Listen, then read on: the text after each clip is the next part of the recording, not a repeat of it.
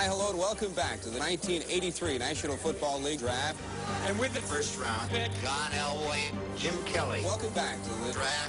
And with the first round pick, Dan Marino and Ruger. NFL Draft. And with the first round pick, Deion Sanders. I was kind of scared. I thought Detroit was going to take me. I would have asked for so much money that I had to put me on layaway. Welcome back to the NFL Draft. Good young players with the transfer back. Year in and year out. welcome back to the Draft. Wide receivers, running back. Tackle. Quarterback. Every year in the draft. There has been a trade. Ricky Williams. Honor shake it is Sunday. welcome back to the Draft. Defensive line. Wide receiver, running back. Tackle. Quarterback. That's all I get into that.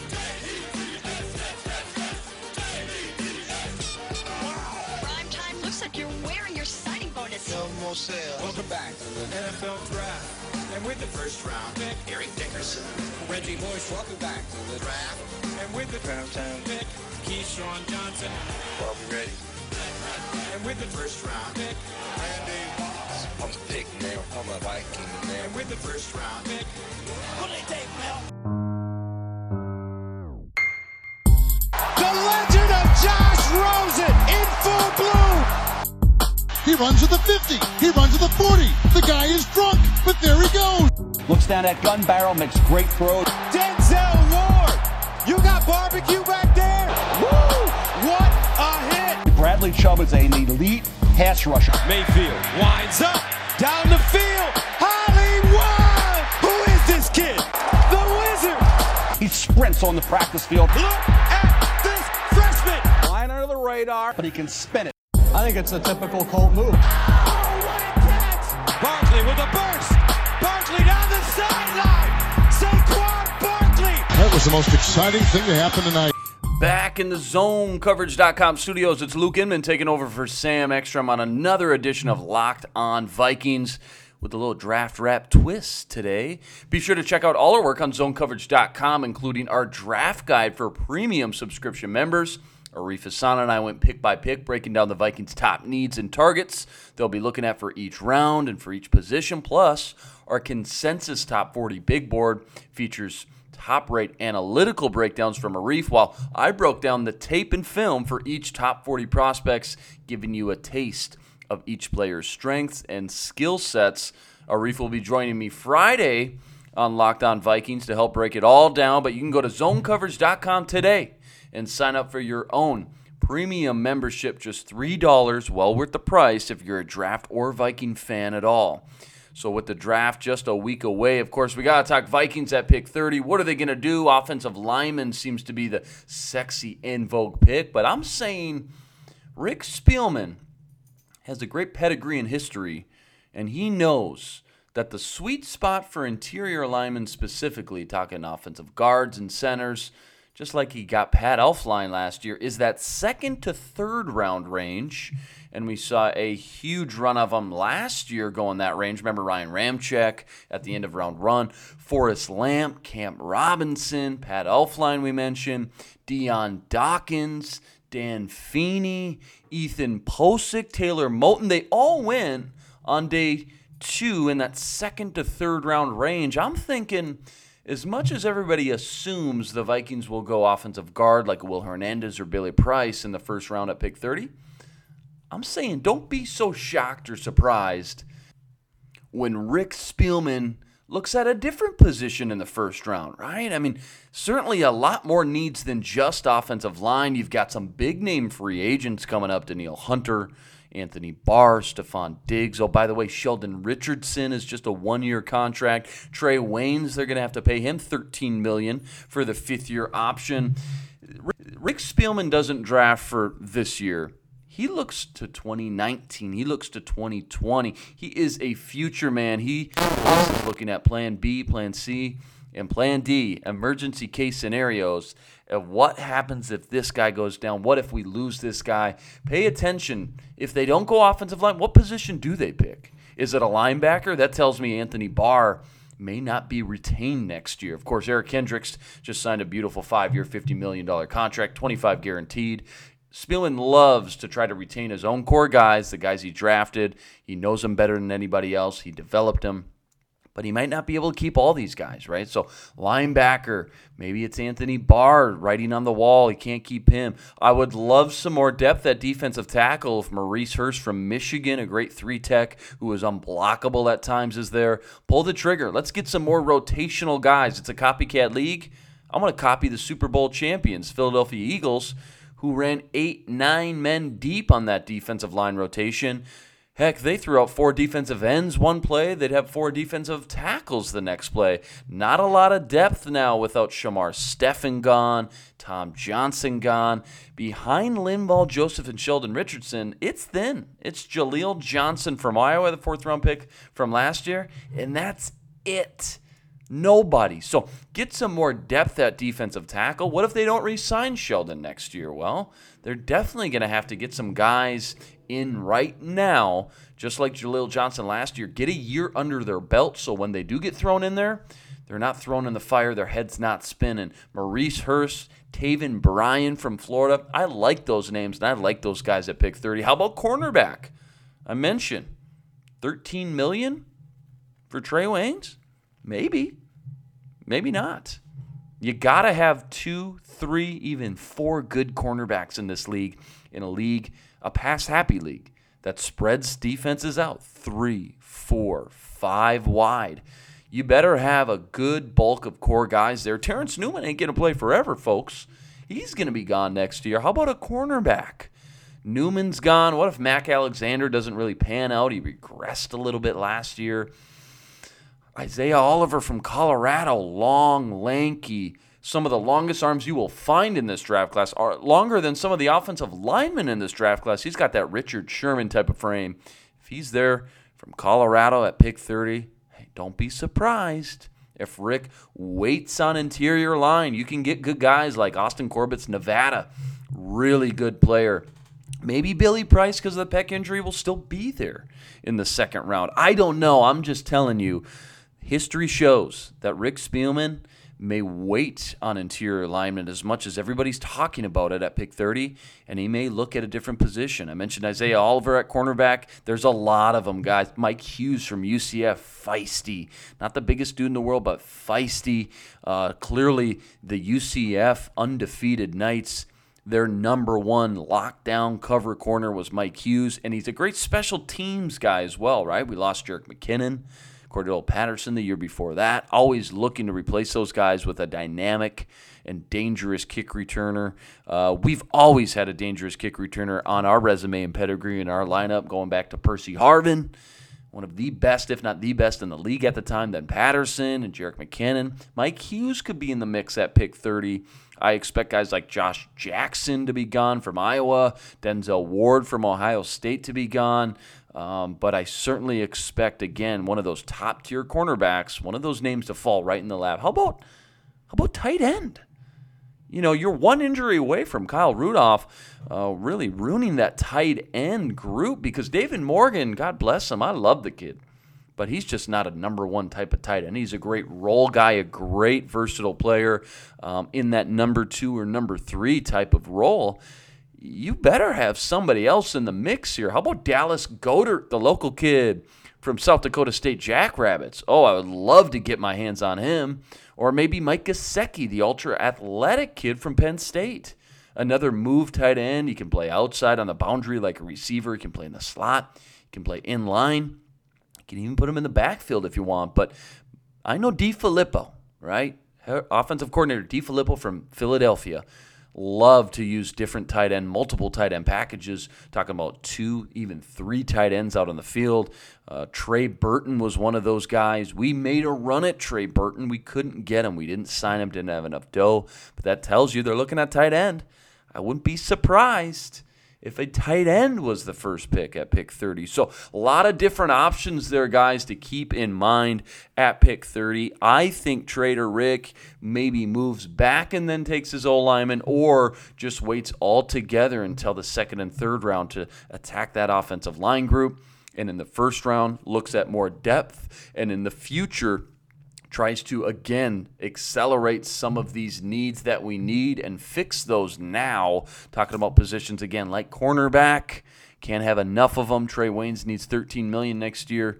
Mac Alexander has not proved his worth quite yet in my book to re-sign him as a long-term guy. And Terrence Newman's going to be long gone here, guys, after this year. Linebacker, maybe if they don't think they can re-sign Anthony Barr. Defensive tackle, we got nobody outside of the top two, and Jaleel Johnson as the third. I want a rotation of guys here, like the Philadelphia Eagles showed us the blueprint.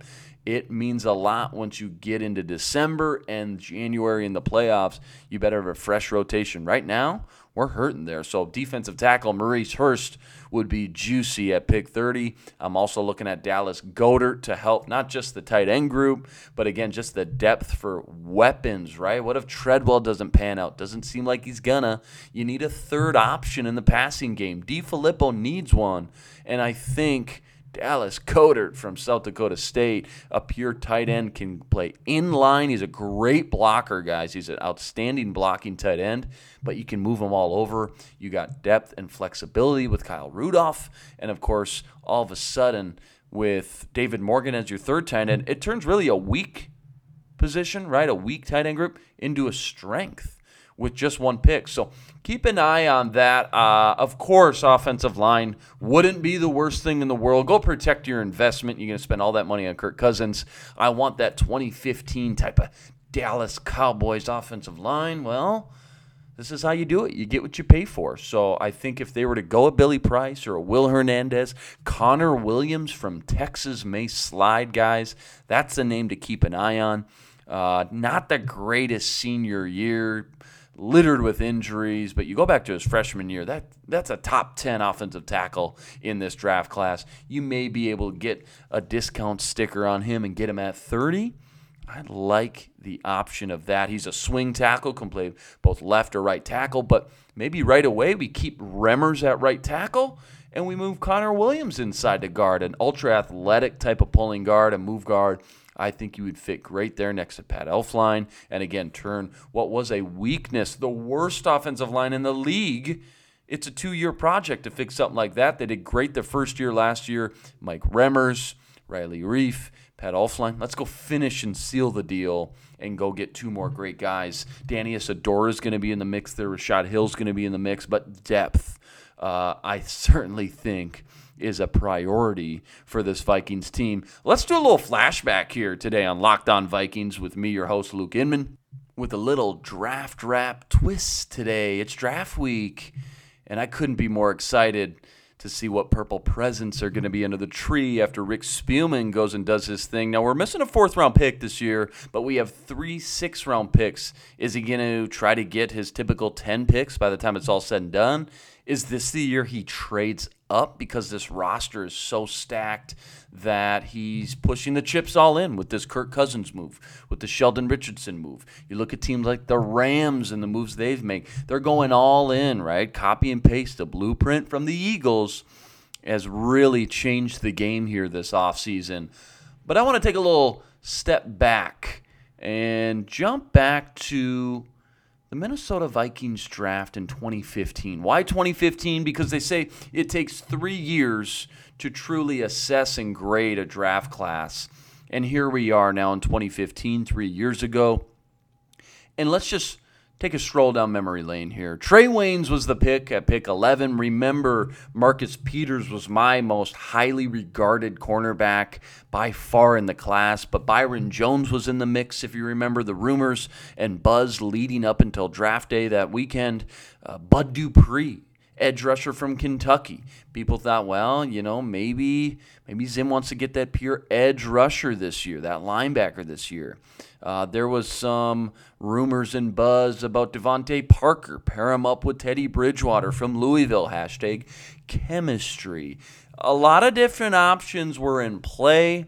Ultimately, Zimmer goes with the athletic freak, the combine freak. Nobody faster and quicker than Trey Waynes. Didn't fit necessarily the physical skill set as far as height and length goes, but Waynes was the pick. Certainly wouldn't have been my first option. Marcus Peters was my guy, and then Devontae Parker. But, you look at Peters, and the off-the-field issues he's had, the issues with coaching, the issues with the locker room, maybe he was never even an option for the Vikings on the board, sitting there at pick 11. Now he's traded to the Rams, and you can see again how good he is on the field. Maybe he's just not worth the headache off the field. But then we get into Eric Kendricks at pick 45. Hashtag chemistry, UCLA Bruin, pair him up with his old teammate Barr. That was a fun value pick again. Ceiling wasn't necessarily the highest on a kid like Kendricks. I remember Jonathan Bostic was in play there for Miami and some other players. But certainly you knew you were getting a safe pick with Kendricks. An outstanding football awareness and IQ, great instincts at the position, and he just got paid, rightfully so. He earned that 5-year, $50 million contract, $25 guaranteed, one of the higher guaranteed contracts for an inside linebacker. So certainly that pick was nailed right on the head at pick 45. Danielle Hunter, pick 88. Who? Huh? LSU, defensive end, 2.5 career sacks. Who is this guy? You do some digging. First of all, he's the youngest player in the draft, so you say, man, this guy could be oozing with potential once you get Andre Patterson's hands on him, arguably the best defensive line coach in the league after 2-3 years, right? Then you do some more digging. A height, weight, speed freak. Guy looks like a ball of muscle, long, lanky arms, and all of a sudden, after 1 year, boom, it clicked. This guy's legit.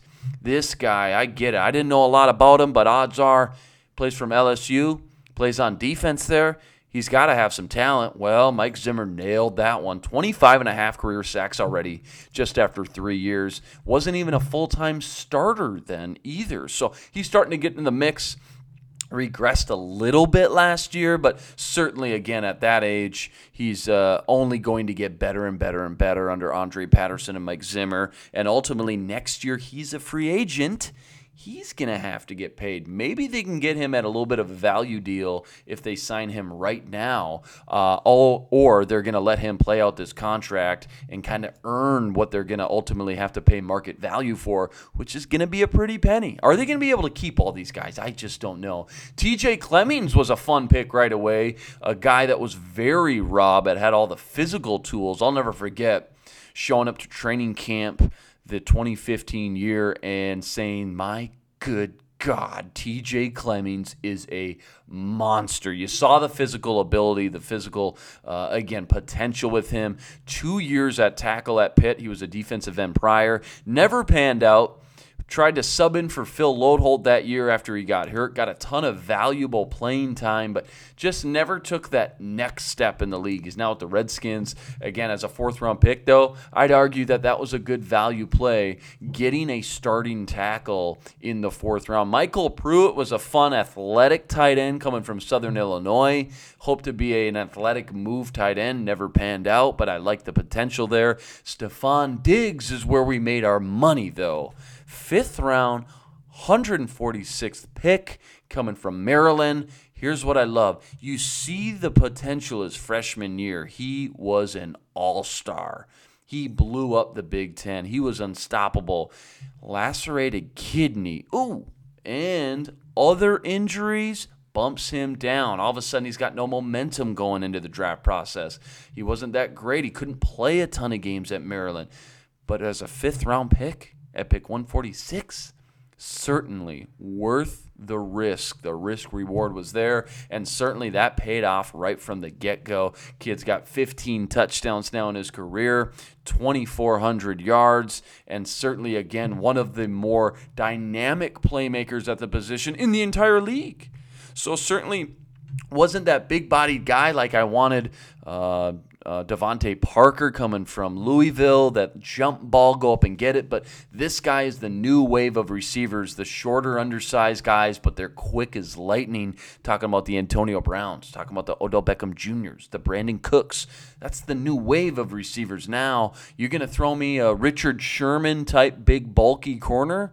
Well, I'm going to counteract that with these short, quick, shifty receivers like a Stephon Diggs. Boy, has he panned out and really turned this draft class into an A or A- when you look at Trey Waynes' production, Eric Kendricks, Danielle Hunter. Again, I mentioned TJ Clemmings was a starting tackle, and Stephon Diggs wraps this bad boy up. What an outstanding draft class when you sit back and look at it. Rounding out the day 3 picks, they had 2 6th and 2 7th round picks. Tyrus Thompson, tackle from Oklahoma, didn't make it out of camp. BJ DuBose from Louisville, intriguing guy that I remember the versatility was what sold him. Could play D tackle in the nickel, pass rushing situations, or could play D end in the base.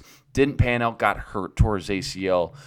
Certainly was intriguing, though, as a 6th round pick. Then Austin Shepard, a tackle from Alabama, made the team. And Edmund Robinson, the athletic linebacker. Hey, they take an athletic linebacker every year. So keep an eye on that this year, as I certainly expect them to do the same again. Edmund Robinson made the team. So ultimately, you can't call that a bust by any means. 7th round picks.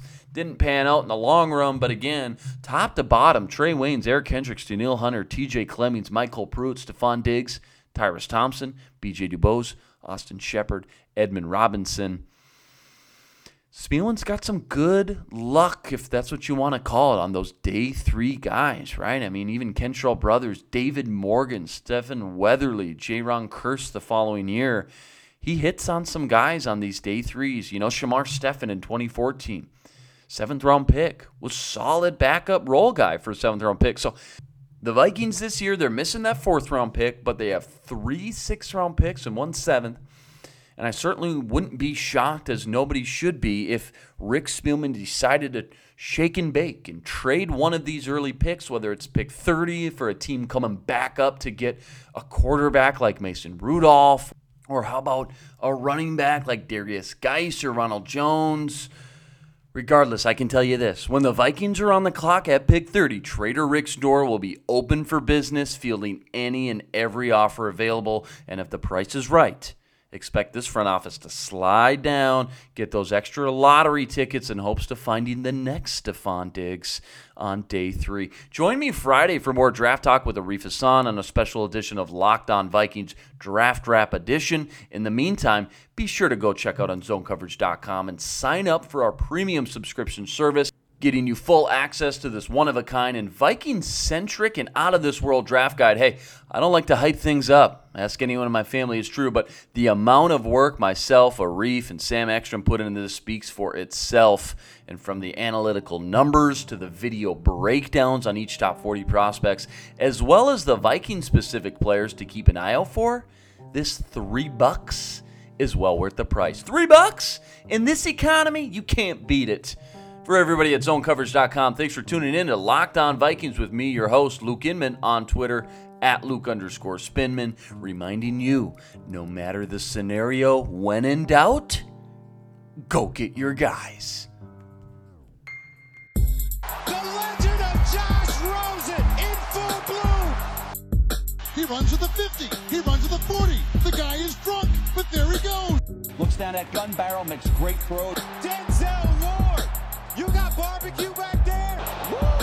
What a hit! Bradley Chubb is an elite pass rusher. Mayfield winds up, down the field. Hollywood! Who is this kid? The Wizard! He sprints on the practice field. Look at this freshman! Flying under the radar, but he can spin it. I think it's a typical Colt move. Oh, what a catch! Barkley with a burst. Barkley down the sideline. Saquon Barkley. That was the most exciting thing to happen tonight.